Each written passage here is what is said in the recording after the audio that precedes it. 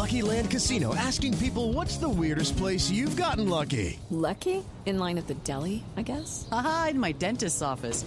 More than once, actually. Do I have to say? Yes, you do. In the car before my kids' PTA meeting. Really? Yes. Excuse me, what's the weirdest place you've gotten lucky? I never win and tell. Well, there you have it. You can get lucky anywhere, playing at LuckyLandSlots.com. Play for free right now. Are you feeling lucky? No purchase necessary. Void where prohibited by law. 18+. Terms and conditions apply. See website for details. This podcast contains adult themes and language, and some of the things that we discuss may be disturbing to some listeners. In this podcast, we discuss sexual assault, torture, race, and murder. Listener discretion is advised.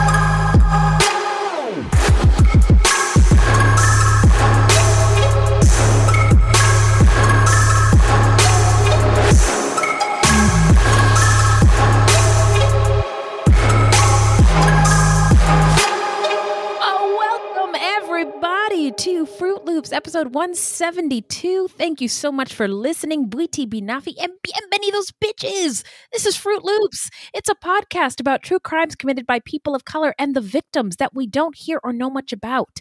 Contrary to popular belief, not all serial killers are straight cis white dudes. What? No. There are many well-documented cases of serial killers of color, and Fruit Loops is a podcast all about them. We take deep dives into the fascinating lives and crimes of serial killers and true crimes committed by people of color and the victims that the media and entertainment commonly leave out because... Why? And don't worry, Meghan Markle, we seented what they done did to you. Yeah. And yes, the news is racist. But I have to say, because it's in the script, allegedly. And we are Wendy and Beth. She's Wendy, a Black Latinx woman, and I'm Beth, and I just happen to be white. That's right. It's not her fault, and we love her. And we're not journalists, investigators, or psychologists, just a couple of gals interested in true crime. Also, the opinions expressed in this podcast are just that, our opinions. Please send any questions or comments to fruitloopspod@gmail.com or leave us a voicemail at 602-935-6294.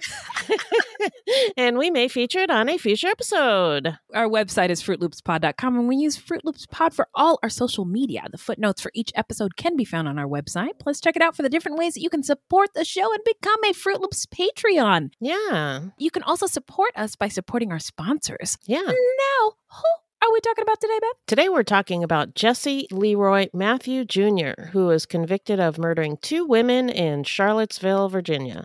Oh boy, Charlottesville. Yeah. Well, before we get into it, how you doing? Good. We had our second video club meeting this past weekend, and we had a lot of fun talking with Minnie about Untold, the girlfriend who didn't exist. Yeah, we had a blast. Yeah. And we're also looking for a spooky true crime doc to review in October. So if you guys have any ideas, shoot us an email or a message or whatever. Yeah, well, I'm clean out of ideas, so let us know what y'all think. I'm good. Happy to be here. All is well. Fall is here. There's like 6 planets in reggaeton right now, so everything is very fucked up. I don't know if you've noticed in your life, water heaters busted. On my commute to work, cars flipped all up and down the road. Oh my God. It's just It's crazy. wild. It's a wild time. So if you are experiencing difficulties at this time, I think that's why. That's why. So there you have it. This has been Astrology Corner with Wendy and Beth. But mostly Wendy. Yeah, mostly Wendy. Now we're going to hop into some listener letters. Hello, angels. Thank you. Oh, look at that beautiful mailbag. What's in that bag, Beth? Well, I wanted to say thank you to Mike Calaveri for your 5-star review. Oh, yes, thank you. And a hip-hop air horn, and a 1, and a 2, and a where is the button? There it is. And I also wanted to say thank you to Mel for your comment about the railroad killer case, and Gwyneth for your comment about the Sheila Davalloo episode. Really interesting stuff. Yes, we thank you all for getting at us. Sorry, I've been delaying responses, but I see all of them. We see all of them, and we get to them as quickly as we can. So thank you for rocking with us and for being patient with us, for being regular gals. So we have no new Patreons, but we did get a fun question from somebody on Instagram. Okay, and what's the question? It was from Nakia, and she was like, got a question for you all. Do you think you guys would be friends if you guys didn't meet at work? Anywho, didn't want to leave a long message, just wanted to say hi and love the show, and we love you too, Nakia. Yeah, thank you.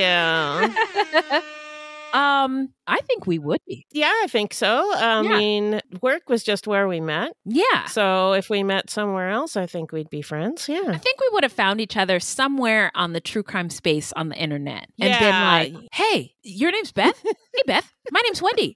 Hey, Wendy, should we do a podcast? Yeah. What are we going to do it about, Beth? Oh, I don't know. Like that. It would have gone like that. Yeah. And it kind of freaks me out. If we wouldn't have met, we wouldn't be doing this. And that kind of freaks me out. It does, but I really, I think that more astrology corner. I bet we were friends or something in a past life. Yeah, and I feel like we that. just we would have know found each other. Yeah. So there you Agreed. go, Nakia. I hope that answers your question to your satisfaction. Now, let's take a quick break, and then we'll get into the story when we come back.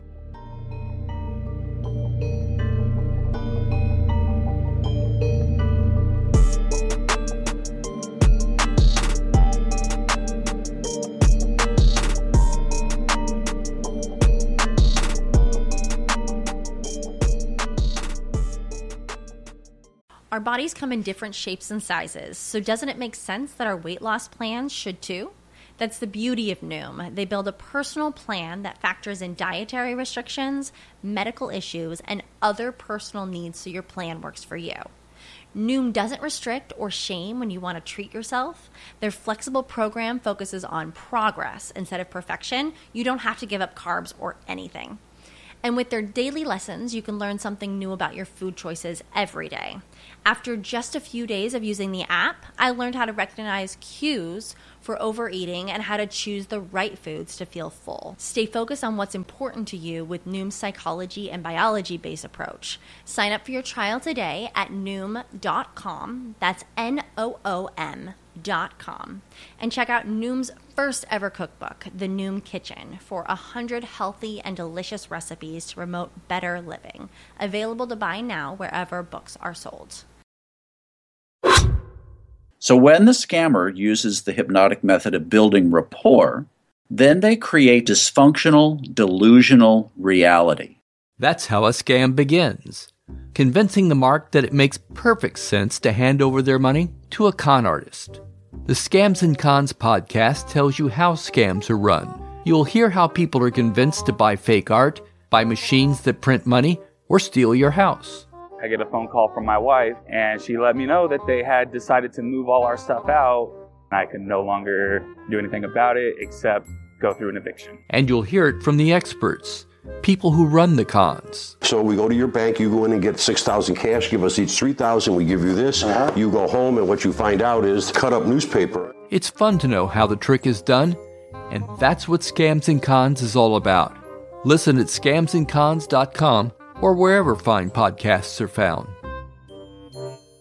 All right, we're back. Remind us, Beth, who is our subject today? Today we're talking about Jesse Leroy Matthew Jr., who was convicted of murdering 2 women in Charlottesville, Virginia, as well as a sexual assault of a young woman in Fairfax, Virginia, and he's also suspected of other crimes as well. Yeah, so now it's time for some stats. Let's get into it. So as Beth said, our subject today has 2 confirmed murder victims, but there are numerous sources that link Matthew to numerous other sexual assaults and disappearances of women and femmes. The victims that he was convicted of murdering are Virginia Tech student Morgan Harrington, who was 20, and University of Virginia student Hannah Graham, who was 18. The murders took place in October of 2009 and September 2014, and in a shocking twist with karma, this motherfucker got diagnosed with a deadly disease. Yeah. So now we're going to get into the setting. Take us there, Beth. Well, the setting is Charlottesville, Virginia, which lies on the Rivanna River in the foothills of the Blue Ridge Mountains, about 70 miles northwest of Richmond. Overlooking the city is Monticello, the home designed by Thomas Jefferson. Constructed between 1768 and 1809. Actually, the homes of 3 former presidents are located in Charlottesville. Along with Monticello, there's James Madison's home, Montpelier, and James Monroe's, called Ashlawn. Charlottesville is very proud of these historical roots. Yes. Which part are you guys proud of? Well, we talked about the founding fathers are complicated. All these men, I'm pretty sure, owned slaves. And Monticello had a lot of them. But they actually helped build it, right? Right. Indeed. Righto. Ding, ding, ding.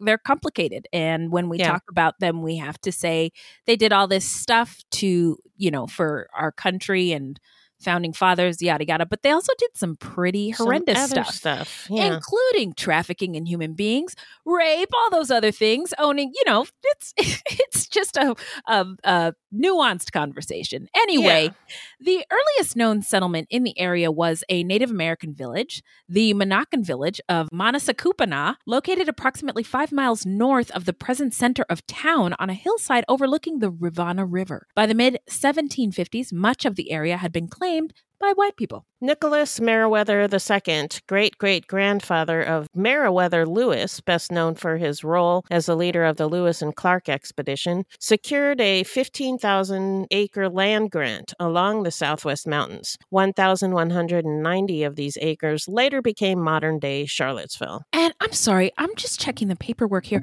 How did you come across this land, Mr. Lewis? Oh, you stole it? Oh, okay.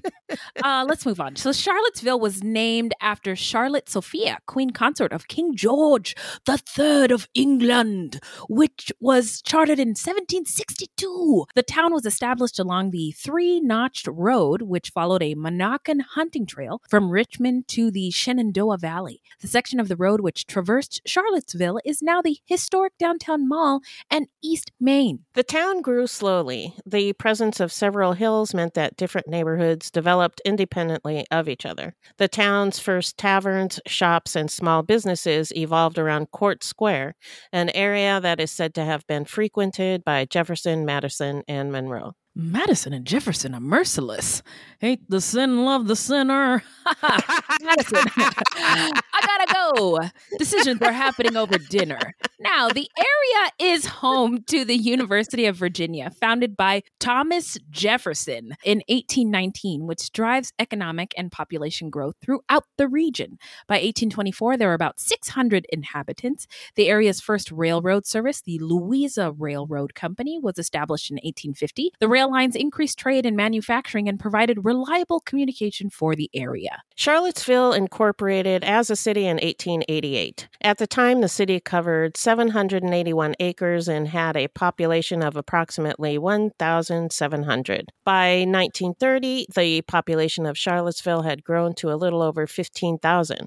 Although there is some light industry and agriculture, Charlottesville's economy is now based on educational services. Oh, because of all the universities that are there. Right. Makes sense. Now, during the Civil War, which was fought between 1861 and 1865, Virginia joined the Confederacy. Big mistake, because they are losers in seceding from the Union. Most, but not all, Virginians supported the Confederacy. After Confederates fired on Fort Sumter, South Carolina, the war moved to Virginia. Union forces made several failed attempts to capture Richmond, and Confederate General Robert E. Lee twice invaded the North, only to be defeated in battle. In 1863, Unionists in the western part of the state established West Virginia. If you've ever wondered, why is there a West Virginia?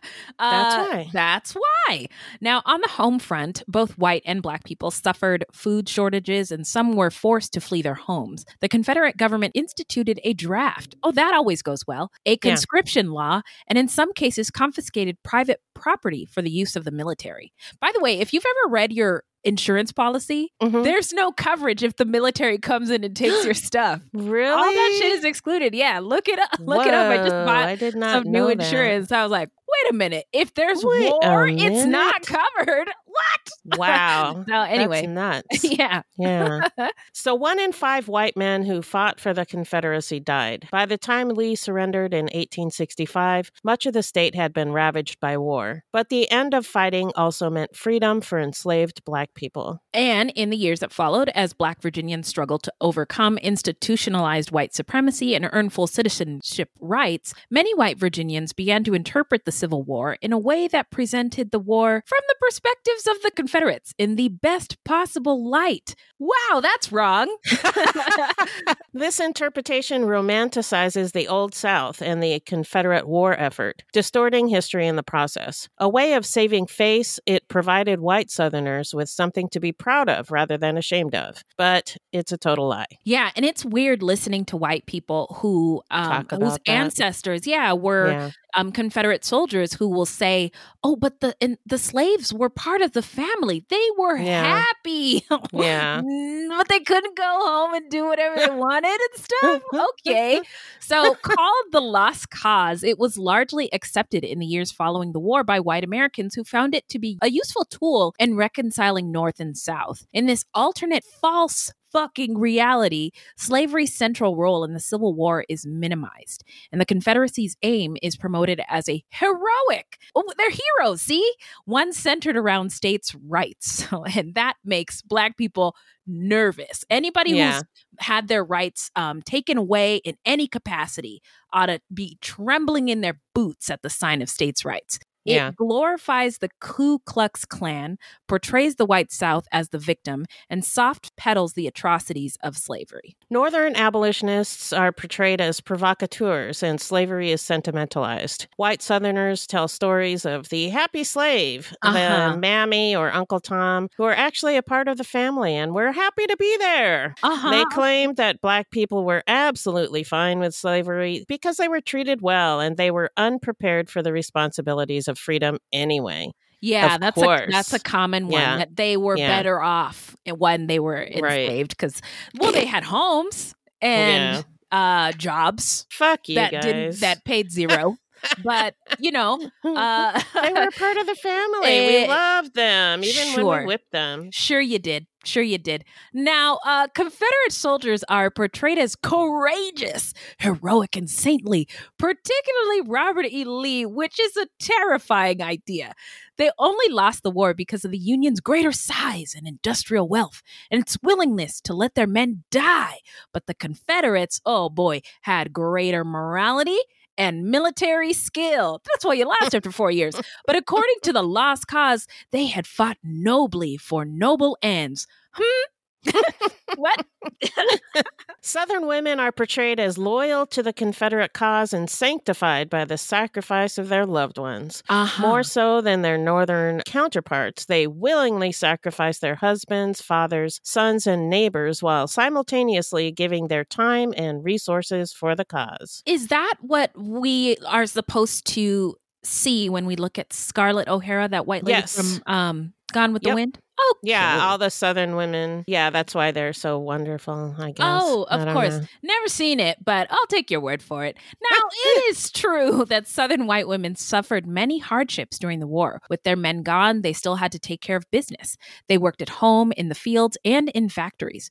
Food was scarce, but many working class and poor white women did not support the Confederacy or withdrew their support during the war. Wealthy white Southern women were a different story. And I don't know if we mentioned this in the script. I think the Civil War is one of our deadliest wars. The most Americans died ever. And that's on American soil. That's crazy. Yeah. In the years following the war, elite white women were central in establishing memorials and promoting the Lost Cause. In 1865 and 1866, these women transformed their wartime soldiers' aid associations into organizations bent on memorializing the Lost Cause. I would just love to infiltrate one of those meetings. What could you possibly have to say? Now, the United Daughters of the Confederacy had an almost singular focus on making sure the Lost Cause propaganda was ingrained in the minds of Southern youth. The most effective tool was school textbooks. Through the Rutherford Committee, the UDC ensured that Southern schools used only those history books loyal to the Lost Cause. And this still goes on today, you guys. Yeah. They are heavily involved in the textbooks that our kids are looking at to this day. Right. Lost Cause lessons were taught to multiple generations of Southerners, in part through public school curriculums. There were also book banning campaigns against books that offended the UDC. It was not unusual for UDC members to actually be appointed to the state textbook commissions. The more things change, the more they sure sound They stay the same, yeah. The UDC also conducted essay contests on topics like the origin of the Ku Klux Klan and the right of secession. Submissions were routinely in the thousands, and in 1932 alone, the North Carolina Division placed 183 portraits of Confederate figures in the state's public schools, along with 206 Confederate flags. Why so many? The following year, it was 865 flags. Wow. For losers. Yeah. Okay. The UDC is probably best known for its erection of monuments to honor the Confederate cause. Through chapters in Virginia, other southern states, and even a handful in the North, members directed a lot of their efforts towards raising funds for Confederate monuments. Estimates vary, but from 450 to 700 statues, markers, and buildings were placed in the South and other parts of the United States as a result of the group's efforts. And their efforts kicked up when civil rights kicked up. So yeah, right. That's when the monuments didn't come up immediately after the Civil War or doing it. It was when Black people started to get rights. Yeah. But Southerners were not the only ones to provide a false narrative of events. A white narrative of the war took hold both in the North and the South. And this recasting of reality, it's alternative facts, which is a reunion narrative for the whole nation. The Civil War was a family quarrel. Wow, in which both sides were doing the best that they could. Right and wrong did not enter into it. But by minimizing race in the story of the war, white Americans felt free to minimize race not only in the past, but in the present. Oh my God, hip hop air horn. What a line. Oh my God. That was a good one. Reconstruction, the era following the Civil War between 1865 and 1877, was an effort to reintegrate the Southern states from the Confederacy and 4 million newly freed people into the United States. During Reconstruction, newly enfranchised Black people gained a voice in the government for the first time in American history, winning elections to Southern state legislatures and even to the U.S. Congress. In less than a decade, however, reactionary forces, including the Ku Klux Klan, reversed the changes brought by Reconstruction in a violent, very violent backlash that restored white supremacy in the South. And during the 1880s and 1890s, white Southerners embarked on a concerted and widespread effort to reverse the policies of Reconstruction. Through the use of domestic terrorism and Jim Crow laws, they removed Black office holders, disenfranchised Black people, obstructed Black economic advancement, and instituted state-sanctioned segregation. The Lost Cause continues to be an important part of how the Civil War is commemorated in the South and remembered in American popular culture. The Lost Cause tenets frequently emerge during controversies surrounding public display of the Confederate flag and Confederate statues. On the evening of June 17, 2015, 21-year-old Dylan Roof opened fire on a group of people attending a Bible study at Emmanuel African Methodist Episcopal Church in downtown Charleston, South Carolina, killing 9 people, all of them Black. Remember that day. Yep. On his website, Roof had posted a 2,444-word manifesto along with his white supremacist views. Through the website, Roof went on rants about the killing of Trayvon Martin and the 2015 Baltimore protests that were sparked by the death of Freddie Gray while Gray was in police custody. According to a childhood friend, he also often claimed that, quote, Blacks were taking over the world, unquote. Whoa. Well, I hate to be the bearer of bad news, but that's not happening. Well, not in the United States, but in a global context, yeah, there's more Black and brown people than there are whites. It's just a fact. But true. People like Dylan Roof are awful pressed about it. More pressed than I think is warranted. Yes, agreed. Roof's neo-Confederate and white supremacist ideology led to national discussions of Confederate memory and calls for monuments, including those erected by the UDC, to come down. I'm getting flashbacks of this period in time. That's right about when we were like, we should start a podcast.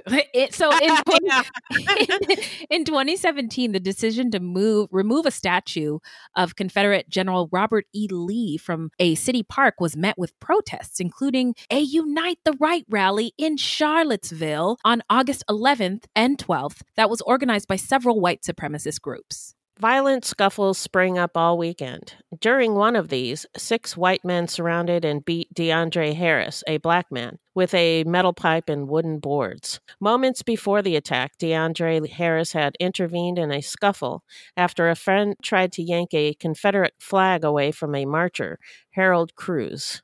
Cruz, a state chairman of the Neo-Confederate group League of the South, filed a complaint against Harris, which eventually led the Charlottesville Police Department to issue a warrant for Harris's arrest. What? After he got beat up. After he got beaten on a felony charge of malicious wounding. He was later acquitted, but Harris, an instructional aide for children in special education classes, quit his job and moved away from Charlottesville. I don't blame him. And can you blame him? The trauma of that whole event. So you were talking about on one of our last extra episode about in Iran how the women are protesting because the hijab law and the brain drain in Iran, people leaving. Yes. And this is a problem when you have a city or a state that is behaving this way. Right. It's essentially like a for lack of a better word, a failed state, and people who would otherwise be producing and bringing a richness to the culture and the community and the economy just this is not worth it. No. So they're piecing out, and it affects Charlottesville's bottom line. And I don't know why the people on the right cannot see that. So they have blinders on, I guess. They sure do. Oh boy, I would love. Give me a pair of blinders. I mean, what's the pill that Morpheus gives you so you could stay in the Matrix? Can I have one of those? But the Unite the Right rally really turned deadly when one of the participants drove his car into a crowd of counter-protesters, killing paralegal and activist Heather Heyer and injuring several others. Oh my gosh. I'm really being taken back. Seriously, to this time. Yeah, 2 days after the rally, then President Trump, in quotes, Trump argued that there was, quote, blame on both sides. My wig blew from one end of the house to the next when I heard him say that. Yeah. I couldn't believe it, unquote. Now, referring to the counter-protesters, and he wanted the American people to know that some of these white supremacists were, quote, very fine people, unquote. God. Oh. What a mess. Yeah. That's us. That's America. He was president. Yeah. That was my God. a tough it was years, a tough time. and we are still. Please don't take us back there. No. Please. I hope everybody's registered to vote. Yeah.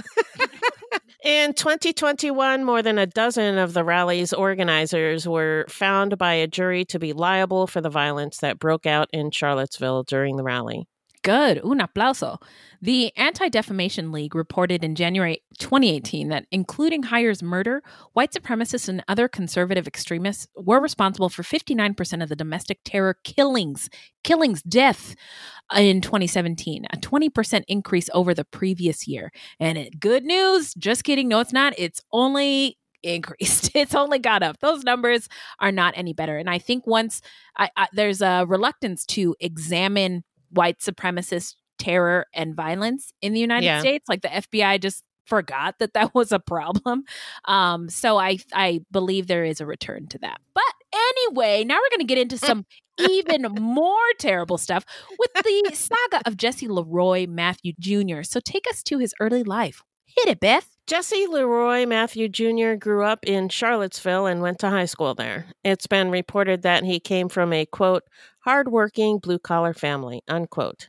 Matthew wrestled, played football, and ran track at Charlottesville's Albemarle High School. Then in 1998, his junior year, he transferred to the newly completed Monticello High, and at the same time, his parents separated. Deborah Carr Matthew retained custody of Jesse and his younger sister, Latasha. Court records show Jesse Matthews Sr. had a history of public intoxication arrests and one misdemeanor indecent exposure conviction. He moved an hour away to Farmville and ended up owing Deborah thousands of dollars in support.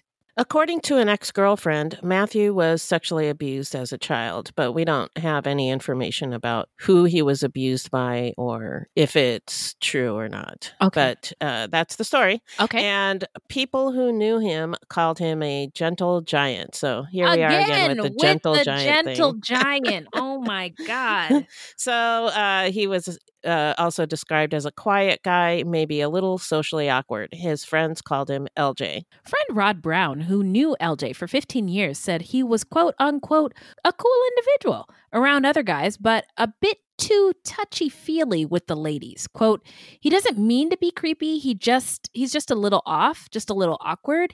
If he gets around women, I've never seen it not be awkward, unquote. Oh my God. That's the story of my life. Not be awkward. Oh my God. I feel attacked. I'm just kidding.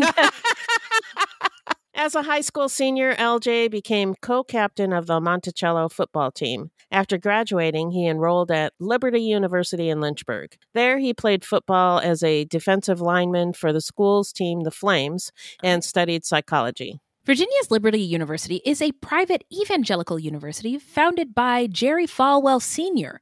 Liberty University has recently been in the news due to some very unchristian-like behavior by Jerry Falwell Jr. Wait, what'd he do?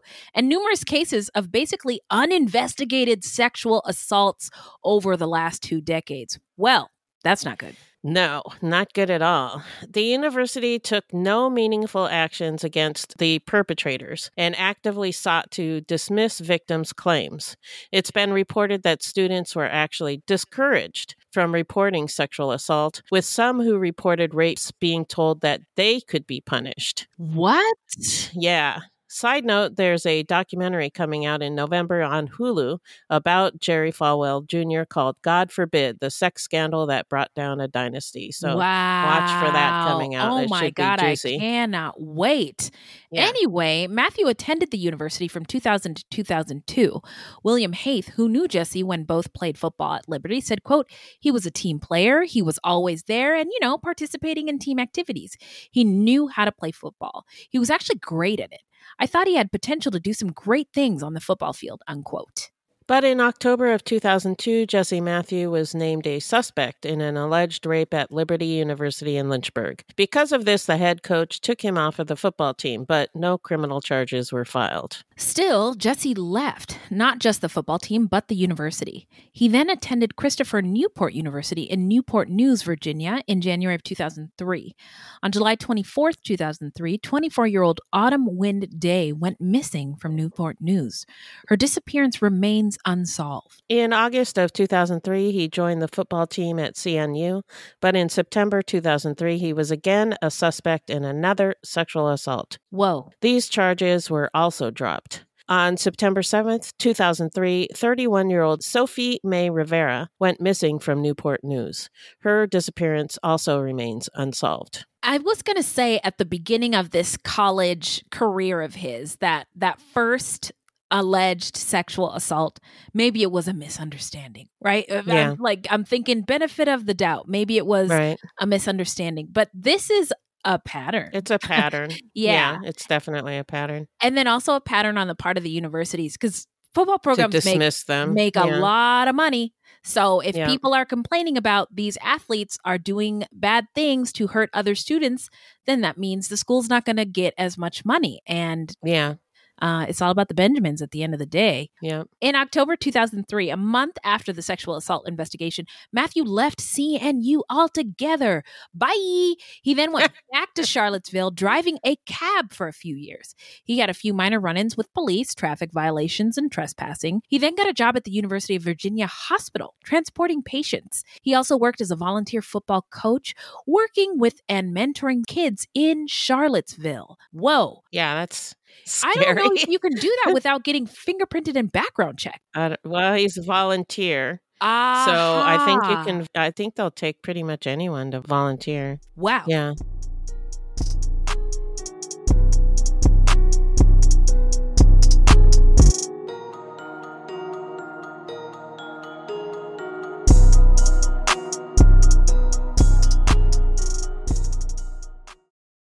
"3 AM, the comedy horror podcast that holds weekly gatherings around the campfire. Let me tell you what you're going to get. You're going to hear stories about demonic possessions, prison stabbings, skinwalkers, glitches in the Matrix, cult leaders, missing 411, night marchers, Operation Paperclip, Mesopotamian devil worship, and so many monsters it'll give Kanye West a runaway for his money. Pop and meme culture also aren't off topic. A camp where laughs and scares are constantly competing for first place. We're just a group of friends, trying to bust each other's balls, find the best stories, and expand the circle in the process. 3 AM, the comedy horror podcast not for the faint or fragile of heart. Let's go."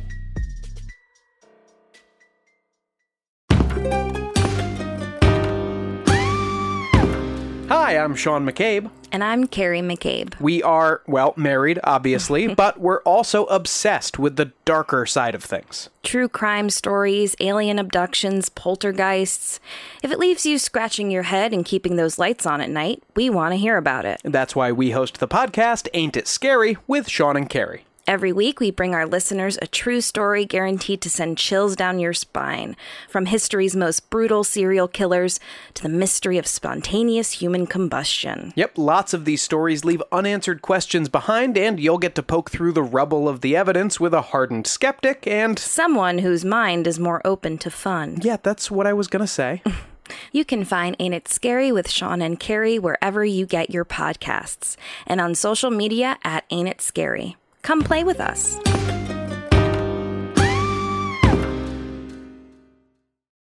All right. Well, now let's get into the timeline. What the what, Beth? In the fall of 2005, a man attacked, beat, and sexually assaulted a young woman in Fairfax, Virginia. The woman, who is from India, is identified only as RG. RG was walking home at about 8:30 p.m. on a Saturday night after spending the afternoon at a Borders bookstore and then stopping at a giant grocery store. That sounds like a really nice night, Evening, right? Just yeah, hanging yeah. out at the bookstore and then walking home, getting some snacks, and then Getting heading- some groceries Yeah. and heading home.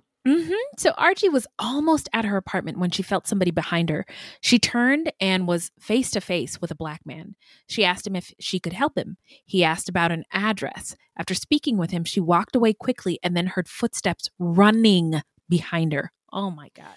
Suddenly, he lifted her up and started carrying her. He dropped her and then picked her up again and then dragged her by her feet to a grassy and wooded area near a pool. It's been described as a blitzkrieg type of attack. Very fast, very violent. Is that where the word blitz comes from? Yeah. Oh! It's a German word. I believe it's something having to do with World War II. Oh, I always heard it in the context of football, blitzing, you know. Yeah. It's a very fast, very violent attack on the other side. So you can yeah, that's where it comes prevail. from for sure. Interessante. Look at us learning stuff. Thanks, smart friend. So as she screamed and fought back, her attacker told her, quote, "I will kill you if you scream again," unquote. He sat on her legs and began punching her and slamming her head to the ground. She said he choked her and twisted her head, telling her that he was going to kill her. He then took off her pants and put his finger inside of her. Afterwards, he attempted to rape her, but she was able to stop him with her hands. She says she screamed and scratched and fought hard to get away. Wow. This young woman is amazing. Yeah. Wow. She really fought like hell. Yeah. Now, that night, a man named Mark Castro was going to a friend's house to watch a boxing match. He pulled into the parking lot of the apartment complex and parked near the wooded area, the lights from his car shining into the area where the man was attacking RG. The attacker stood up, looked towards the parking lot, then took off running. RG then stood up and started walking towards Mark Castro. She was half naked and covered in mud and blood. To Mark, it looked like she'd nearly been beaten to death. RG told Mark there was a man in the woods. Mark sprinted over to the wooded area, screaming at the top of his voice, telling whoever it was to come out, but the man was gone. He went back to RG and made sure that she got the help that she needed. Oh my God, Mark is my hero. Oh, Mark. Hip hop air horns. We need more Marks in the world. Yeah. Wow. RG was taken to the Fairfax Hospital emergency room. A sexual assault exam was done, which included fingernail scrapings. RG had scratched the hell out of that man, and they were able to obtain DNA from under her fingernails. Another hip-hop air horn. Oh my God, I love it when DNA comes through. Yeah. So the next day, RG was able to describe her assailant to a sketch artist who produced a composite. The DNA evidence was run through the Combined DNA Index System, or CODIS, but they were unable to match it to a suspect. Yet. Yes. A few years later, on June 4th, 2009, Charlottesville attorney Eric Wilkie was pulling out of a convenience store south of UVA's Scott Stadium when he heard a persistent honking behind him. The Access taxi minivan being driven by Matthew kept following him. All the while, Matthew kept honking and was also shouting out of the window. What the fuck does he want? Yeah. Matthew boxed him in with the minivan and angrily accused Wilkie of cutting him off. When Wilkie threatened to call the police after Matthew refused to move, Wilkie later told police, quote, "He then got out of his car and walked up to my window.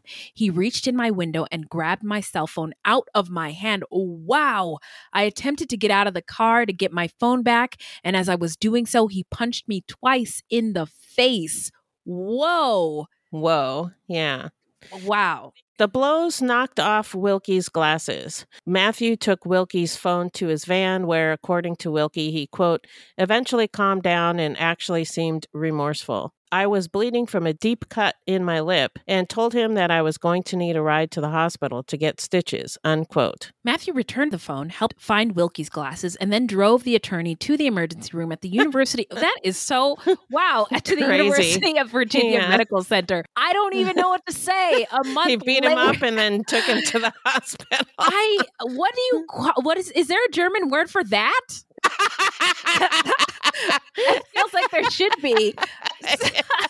A month later, Matthew was arrested on charges of felony grand larceny and misdemeanor assault and battery on Wilkie. In a request for a public defender, Matthew claimed a weekly salary of $150 and $30 cash in total assets. 4 months later, on October 10th, 2009, Cassandra Morton, age 23, disappeared from a Lynchburg, Virginia neighborhood. She was last seen getting into a black car along Park Avenue in Lynchburg. Cassandra's remains were found 6 weeks later in the woods on the backside of Candler's Mountain in Campbell County, near Camp Hideaway, a retreat owned by Jerry Falwell's Liberty University. Also in October of 2009, 20-year-old Virginia Tech student Morgan Dana Harrington was visiting her parents, Dan and Jill Harrington, in Roanoke, Virginia, for the weekend. That Saturday evening on October 17th, she left to go to a Metallica concert. I am a big Metallica fan. Are you? I am, actually. Yeah. With friends at the John Paul Jones Arena in Charlottesville, Virginia. It was the last time her parents saw her alive. While at the concert, Morgan went by herself to the restroom and something happened. No. A witness said that they saw Morgan bleeding from an injury on her face, so it's assumed that at some point between the seat and the restroom, Morgan fell. For some reason, Morgan left the arena, and when she tried to get back in, she was not allowed. Has that ever happened to you? You've been like drunk at an event, and then you leave, and then you try to get back in, and then you're calling your friends like, they won't let me in. I think I'm gonna go home now. And then your friends are like, you're just wasted. You went the wrong way to the bathroom. No, No, that's never happened to me. I have fallen Oh, and, yeah, that and too. I've scraped my knees. I hit my head once. Yeah. Yeah. I've done stuff like that, but Uh-huh. I've not gotten locked out of an arena. No. Well, look, this could happen to any of us. is Anybody, what I'm yeah. getting at. It's a very common thing. And so Getting separated from your getting friends separated from your when group, you've been absolutely. partying and drinking. That You still there? happens all the time. Yeah. Absolutely. Yes. And that's my wise friend, Beth. Thank you very much. Now, Morgan Harrington was last seen on Copley Bridge, alone on foot, possibly injured, unable to get back into the concert. She may have decided to simply find her own way home or her own way to a friend's apartment. On Sunday morning, about 11 a.m., her parents received a call from the University of Virginia police, who informed them that Morgan's purse had been found in a parking lot. They knew immediately that something terrible had happened. Within days, Morgan's disappearance was dominating the local news and social media. 2,000 people searching for Morgan over a weekend each day. Morgan's case was one of the first cases that used social media to solicit information and tips and as a crime-solving tool. Wow. Morgan's father said, quote, "We felt that the only way that we could help Morgan was to not let Morgan's case be swept under the rug," unquote. Even Metallica tried to help, appealing for the public's help for any information in her disappearance, and they offered a reward. Oh my God, I love them even more now. Wow. Oh my, hero of the day. Oh my God. So a couple weeks after Morgan disappeared, a t-shirt was found draped over a bush near the UVA campus. Morgan's DNA was found on the shirt along with unknown DNA. When police ran it through their database, they got a hit.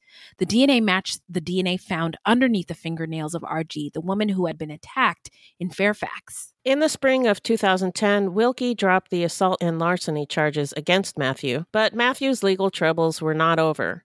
Around the same time, he was convicted of misdemeanor trespassing at a local garage. In January 2010, 3 months after Morgan disappeared, human remains were found on a farm just 10 miles from the UVA campus. She was found by a farmer who was checking his fences and saw what he thought initially was a deer carcass. In August 2012, Matthew got a new job as an operating room orderly at UVA Medical Center. A night owl, Matthew became a fixture in restaurants, bars, and clubs along Charlottesville's downtown mall. In the fall of 2014, Hannah Elizabeth Graham, 18, this one gets me. She was 18 years old, had just started her second year at the University of Virginia in Charlottesville, and had just moved into off-campus housing. British-born Hannah moved to Virginia with her parents, John and Sue Graham, when she was 5 years old. Hannah was a brilliant student, a skilled athlete, a cherished friend, a beloved sister, and the treasured daughter of her parents. Her friend Layla Nasser remembers her as super smart, musically gifted, with a dry sense of humor. She's been described as very confident and driven. She played softball, and in her senior year of high school, she became captain of the team. Sounds like a really rad girl. Yeah. On September 12th, 2014, Hannah went out to dinner with friends and then a couple of parties. After she left the last party, she sent a couple of text messages to her friends at 1:06 a.m. She texted, quote, "I'm trying to get to a party, but I'm lost," unquote. Then no one heard from her again. That same evening, Matthew helped coach a football game at Covenant School and then went downtown for a few drinks. He then traveled from bar to bar downtown and had several reported run-ins with women in which his sexual advances crossed the line. Yeah, and the details of the line crossing, when I heard and saw them on the page, I was like, that would never fly today. The things that he was doing. That he did? What did he do? Like he was just really aggressive. Like I'm trying to think of an example. Grabbing. I just remember it. I can't remember. Okay, I can't remember, but I remember it. I remember it feeling aggressive and thinking that would not fly in 2022. Sorry to divert us. No problem. Are we back on the road now? Yes, we're back on the road. Okay. The downtown Charlottesville pedestrian mall is the last place that Hannah was seen. She was tracked through various video cameras located downtown.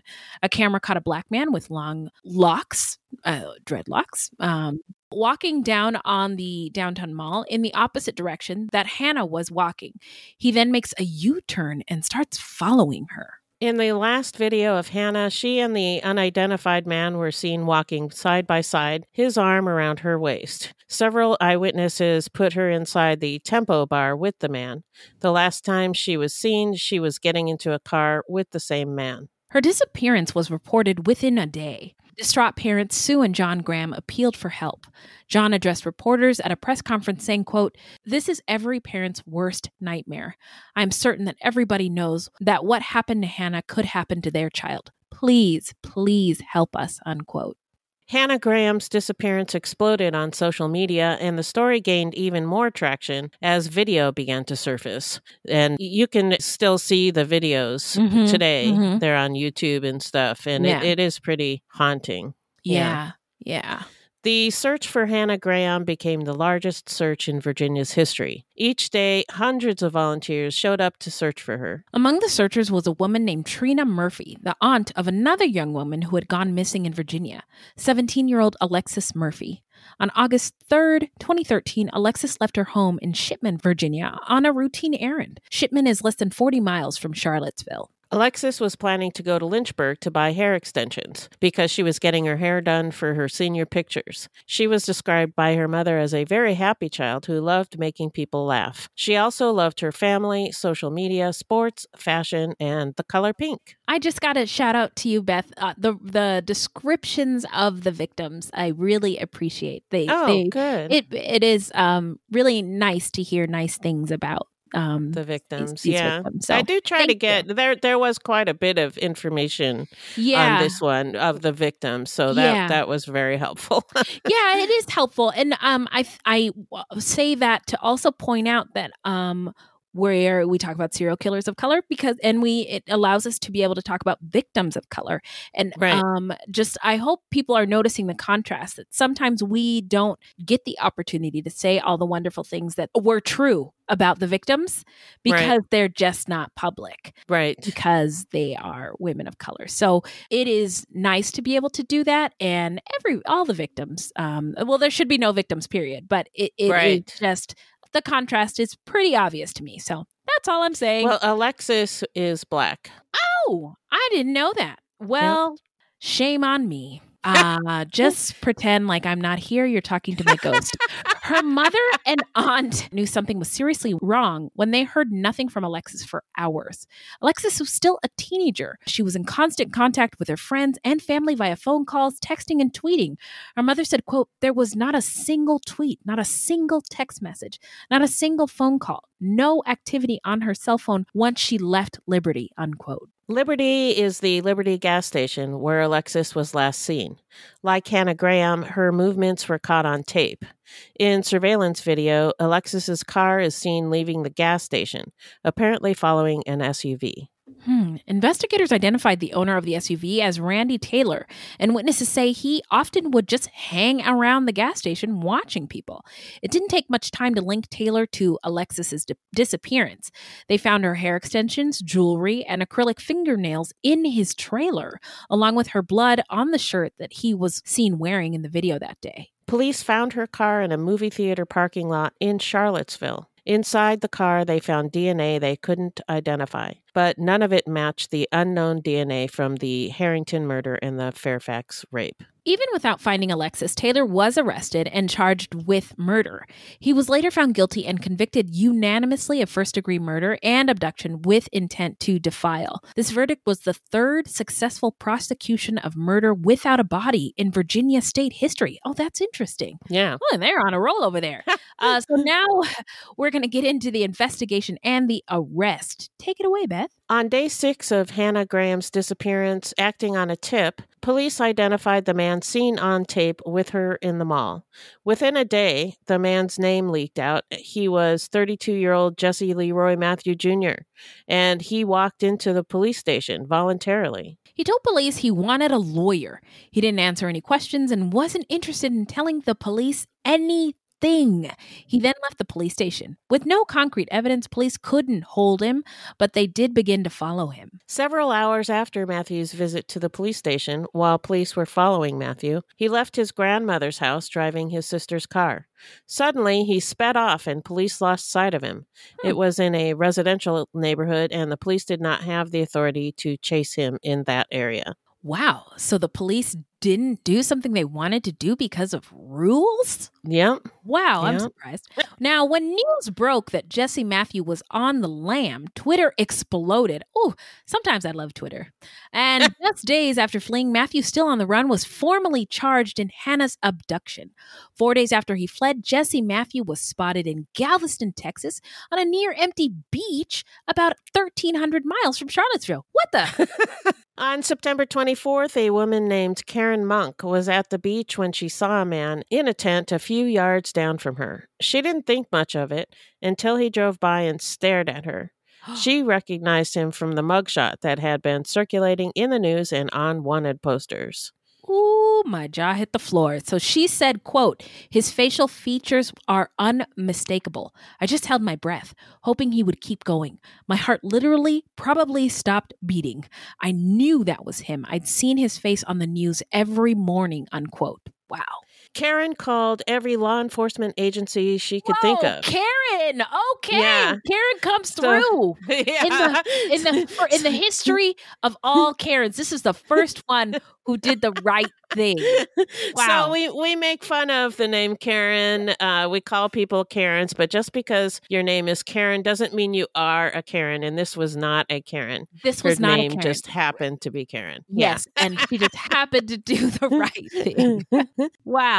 Yeah, she called every law enforcement agency she could think of, finally getting a response from the Galveston County Sheriff's Office. They found Jesse Matthew on the beach and arrested him without incident. He was initially charged with abduction with intent to defile, but he was not talking.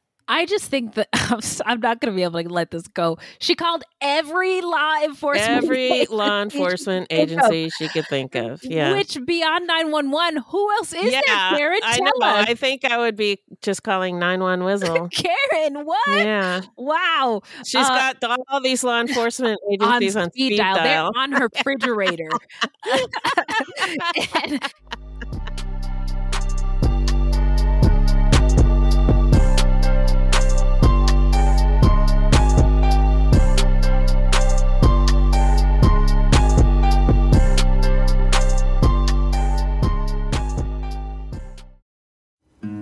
Something is creeping in. Don't follow it down. Let me introduce you to Barry Clew, an authorised financial advisor from New Zealand and a very special kind of stain on humanity. He was a very knowledgeable young guy. He was a registered financial advisor. Type of guy that was bending over backwards to help you. Now, you could be forgiven for thinking that Barry sounds like a great guy. And you'd be right. Well, right up until the point when you're wrong. It was all fictitious. You stole from my son who has a disability. Chris never knew. He died believing that we're all taken care of. A psychopath is somebody who lacks empathy, acts impulsively. I think there's a strong case that Barry might be all of those things, actually. To find out how Barry Clew stole over $15 million from 81 victims, subscribe to Clueless, The Long Con. That's Clueless, spelt Klooghless.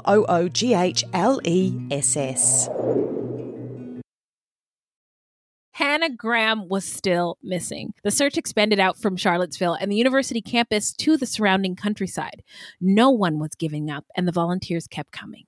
Then on October 18th, 2014, 35 days after Hannah disappeared and 5 years and 1 day after the abduction and murder of Morgan Harrington, a search team discovered human remains on an abandoned property along Old Lynchburg Road in southern Albemarle County. The property was within a few miles of a home where Jesse Matthew had grown up, about 6 miles out of downtown Charlottesville. The site where Morgan Harrington's remains had been found 4 years earlier was only a few miles away. An autopsy report identified the remains as those of Hannah Graham. And now we are going to move into the trial. Hit it, Beth! That always makes me laugh.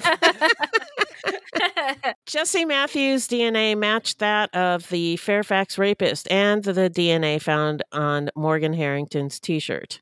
On October 20th, 2014, 2 days after Hannah Graham's remains were discovered, authorities indicted Matthew for the attempted capital murder, abduction, and sexual assault of RG in 2005. This is a long time coming. Yeah. So on Monday, February 2nd, 2015, Matthew was indicted in Albemarle County for the abduction and murder of Hannah Graham. By spring of 2015, Matthew faced 2 trials, one for the murder of Hannah Graham and one for the sexual assault on the woman known as RG. The trial of Jesse Matthew for the attempted murder, abduction, and sexual assault of RG began in June of 2015. RG had moved back to India, so she had to travel all the way back to Fairfax, Virginia for Matthew's trial, hoping to help put him behind bars. RG testified about that horrible night, saying that her attacker, quote, put me on the ground and sat on my legs, and he banged my head on the grass, on the ground. He hit my face, beat me. I was screaming and yelling, unquote. RG was a very good witness, and what the strength, the bravery, of that woman to be able to face the court, to fly and her all the way attacker. back from India. Like she could have just been like, "Fuck it, I'm not living there anymore." But she didn't. She came all the way back, the way back, and went through that. We've said this before, but they call the aftermath, the trial and the seeking of justice, the second attack or the second rape. Yeah, you have to relive it all over. Yeah. So shout out to that, to RG. To RG, yeah. Mm-hmm. DNA was pivotal to the trial. Experts testified that the sample from Matthew matched what was found under RG's fingernail. After 2.5 days, the prosecution rested, and it was the defense's turn to present their case. Oh, it's our turn now? Well, the defense asked for a brief recess, but this brief recess turned into a long recess. Hold for applause. Okay. And during this time, Matthew's family was taken in the back. They were seen going back and forth, and his mom was in tears. Matthew had made the decision to take an Alford plea, which surprised everyone. An Alford plea is a type of guilty plea in which a defendant maintains their innocence, but admits that the prosecution's evidence would likely result in a guilty verdict if brought to trial. He was sentenced to 3 life sentences. Wow. And that Alford plea, I only know about it because of the staircase show. Yeah, that's right. They did a whole episode where they explained it in great detail, and I never would have known. But that's interesting. To say the least. So on September 16th, Matthew was finally indicted for the murder of Morgan Harrington nearly 6 years after her death. The trial date was set for October 2016. The trial for Hannah Graham's murder was already scheduled for July 2016. On March 2nd, 2016, just a few months before Hannah Graham's murder trial was to begin, Jesse Matthew Jr. accepted a plea deal. He pleaded guilty to the first-degree murder of Hannah Graham and the first-degree murder of Morgan Harrington. It seems to me his ego is deflating a tad bit. Yeah. In exchange for pleading guilty, Matthew no longer faced the death penalty. He was sentenced to 4 consecutive life terms without the possibility of ever being released. Both the Harrington and the Graham family supported the plea agreement. The 2003 disappearances of Autumn Wind Day and Sophie May Rivera from Newport News remain unsolved. We don't know if there's any connection to Matthew, but it is interesting that they disappeared at the same time that he was living there. I'll say. Now, Matthew was also investigated in the 2009 disappearance of Cassandra Morton in Lynchburg. Morgan Harrington and Cassandra Morton disappeared within a week of each other, and Matthew had ties to Lynchburg. Detectives gave Matthew a serious look, but determined that he was not in the area at the time of her disappearance and death. So now we're going to get into where are they now? Tell us, Beth. Matthew was sent to the Supermax Red Onion State Prison in Wise County. In 2019, he was diagnosed with stage 4 colon cancer and transferred to a state prison in Waverly, Virginia, approximately 40 miles south of Richmond, to receive treatment. As of today, he is back in Red Onion State Prison.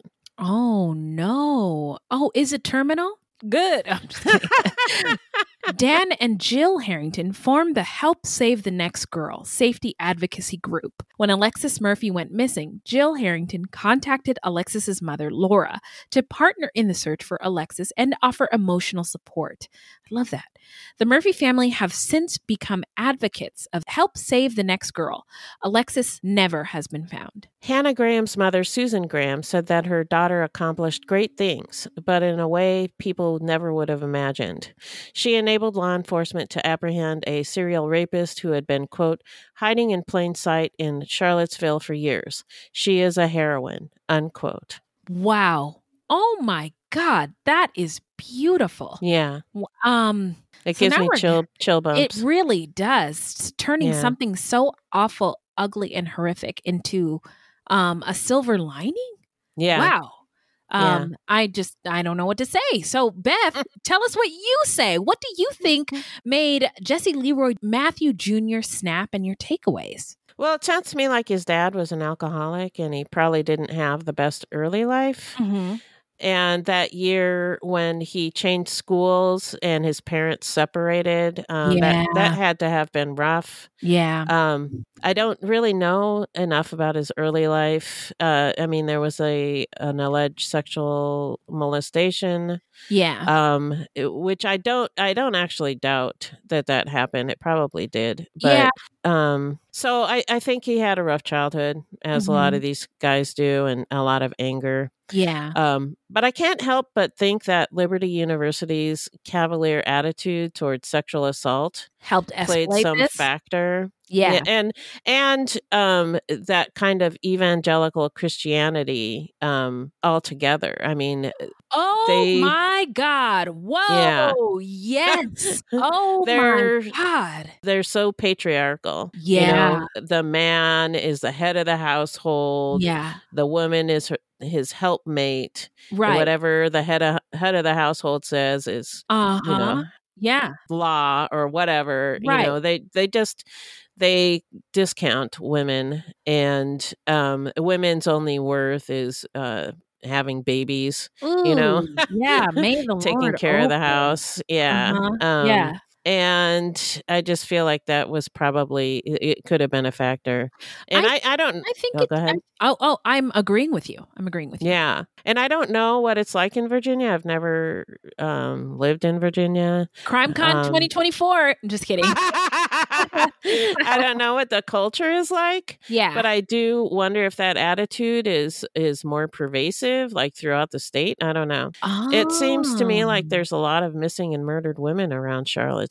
After looking at this case, yeah. Yeah. Really seems like it. Does seem that way. Yeah. And this is a really sad story in a lot of ways. But I do love how the victim's parents and family bonded together and turned tragedy into something good. Yeah. To help other women. So Yeah. that part was beautiful, although it's really sad that it had to come about that way. Absolutely. I was going to say, karma's a bitch. This is the kind of ending that we don't typically see in horrific true crime cases. Victims' families uniting through their pain to make something good come out of something really terrible.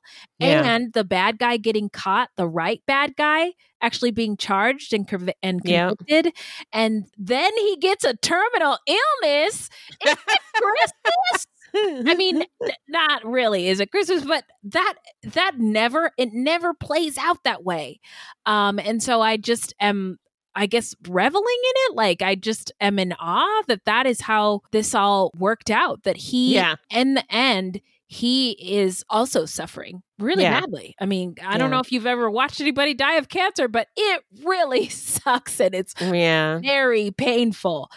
So that leads me to reiterate the karma point. I also note that Matthews was a gifted athlete, a gifted young Black athlete, and his talents were valued and got him into college and got him into spaces, probably got him attention from women. But that may have inflated his sense of self and ego. And he might have thought that it was okay to approach or prey on women and get what he wanted out of them without any consequences. And I think to your point about the university, they didn't stop it. They didn't do much about it. Their attitude towards women and sexual assault is pretty gross. In universities in general, I think that's an issue. They can do better. Yeah. And then, as we said, he's been linked to numerous other sexual assaults and disappearances of women and femmes in that area. And so, if you are paying attention and look in our show notes, I look and see what the status is of those other cases. I mean, if the internet sleuths have at it, because there's still a lot of question marks on this one. So, now we're going to get into how not to get murdered. So, if you love true crime and you don't want to die, here's a tip for you. This segment is not intended to be victim blaming. We thought of this segment because I read somewhere that a lot of people listen to true crime because they want to know what they can do to be safer. This is not meant to blame the victims. It's just learning from other people's experiences. Yes, indeed. What do you got, Beth? Well, we mentioned it in the script. Help Save the Next Girl is the nonprofit organization that began as a conduit to spread information and promote personal safety, founded by Dan and Jill Harrington, Morgan Harrington's parents. Help Save the Next Girl works with many groups who focus on safety and violence prevention, and they have a huge list of safety tips. So I'm not going to read it. I'm just going to tell y'all to check it out at helpsavethenextgirl.com, and we'll have the link in our show notes. I am so grateful that you put this tip in there. This is exciting. It's like not just one tip, it's a whole backpack. It's a huge list. It's a whole Santa sleigh. I don't know if you know this, but I'm excited about Christmas. It's a whole Santa sleigh of tips on how not to get murdered. Thank you very much. And that's helpsavethenextgirl.com. Got you. Yep. Now it's shout out time where we shout out any content by or about any people of color, othered, marginalized folks, or any true crime goodies. I just have to share this true crime goodie. My Venezuelan boss told me about it, and he loves true crime. Wow, that's but he awesome. does not know who Wendy is. So I'm navigating those conversations very carefully. Anyway, it's called The Patient, and it's on Hulu. And it's about a therapist who gets kidnapped by his serial killer patient. Whoa. And the patient wants to stop killing people. And he's looking for mental health treatment from Steve Carell. And it's not a super diverse cast. I mean, David Alan Grier is in it. I'm not sure what other, but for the most part, it's two white guys in a room talking. But it is really, really like a nice escape if you love true crime, but prefer low stakes at a time like this, because it's fiction. It's great. It's also Steve Carell, David Alan Grier's in one episode that I've seen so far. So it's also got this dark comedy vibe to it. It's really nice. Oh, cool. I'll have to check it out. Yeah. Yeah. What do you got? Well, I've been watching Andor, the story of it's a Star Wars show. Oh! And it's on Disney Plus. Wait a minute. We've been watching it too. Yeah. Oh, yeah. It's great. I'm sorry. Yeah. Tell me more. Yeah. It's the story of rebel spy Cassian Andor's formative years of the rebellion. Cassian is portrayed by Diego Luna, who's a Mexican actor. And it's really fun. It's really good. I like it. Yeah. It's good for the family. And again, just representation is important for all of us. So, so that's Andor, the story of rebel spy Cassian on Disney Plus, and The Patient on Hulu. Oh my gosh. Wait a minute. Are you telling me we're done? What? No! How is this possible? Somebody stop this. Somebody do something. Oh, well, I guess that's it. But until next time, where can the people find us, Beth? Our website is fruitloopspod.com, and we use Fruit Loops Pod for all of our social media. Join our discussion group on Facebook at Fruit Loops Pod Discussion. If you want to support the show, you can send us a donation on the Cash App. Just Google Fruit Loops Pod Cash App, or you can become a monthly patron through Patreon. And as always, we have merch for sale on our website. That's right. This is a weekly podcast, and new episodes drop every. I'm sorry. I've been reading Harry Potter every night with my kids, and I've been working on my accent. So this is a weekly podcast, and new episodes drop every Thursday. So until next time, look alive, y'all. It's crazy out there.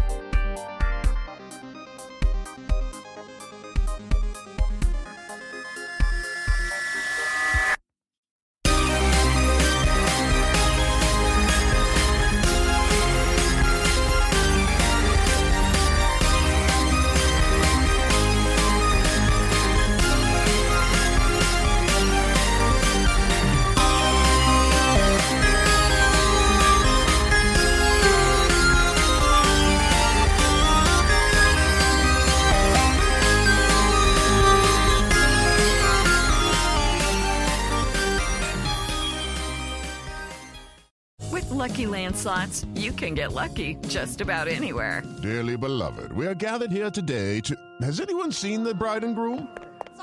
Sorry, we're here. We were getting lucky in the limo and we lost track of time.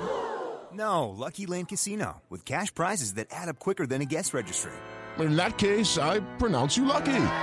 Play for free at LuckyLandSlots.com. Daily bonuses are waiting. No purchase necessary. Void where prohibited by law. 18+. Terms and conditions apply. See website for details. From DNA testing to the Dixie Mafia, Crime Capsule brings you new stories of true crime in American history. I'm your host, Benjamin Morris. Join us for exclusive interviews with authors from Arcadia Publishing, writing the hottest books on the most chilling stories of our country's past. You can find us wherever you get your favorite podcasts or on evergreenpodcasts.com.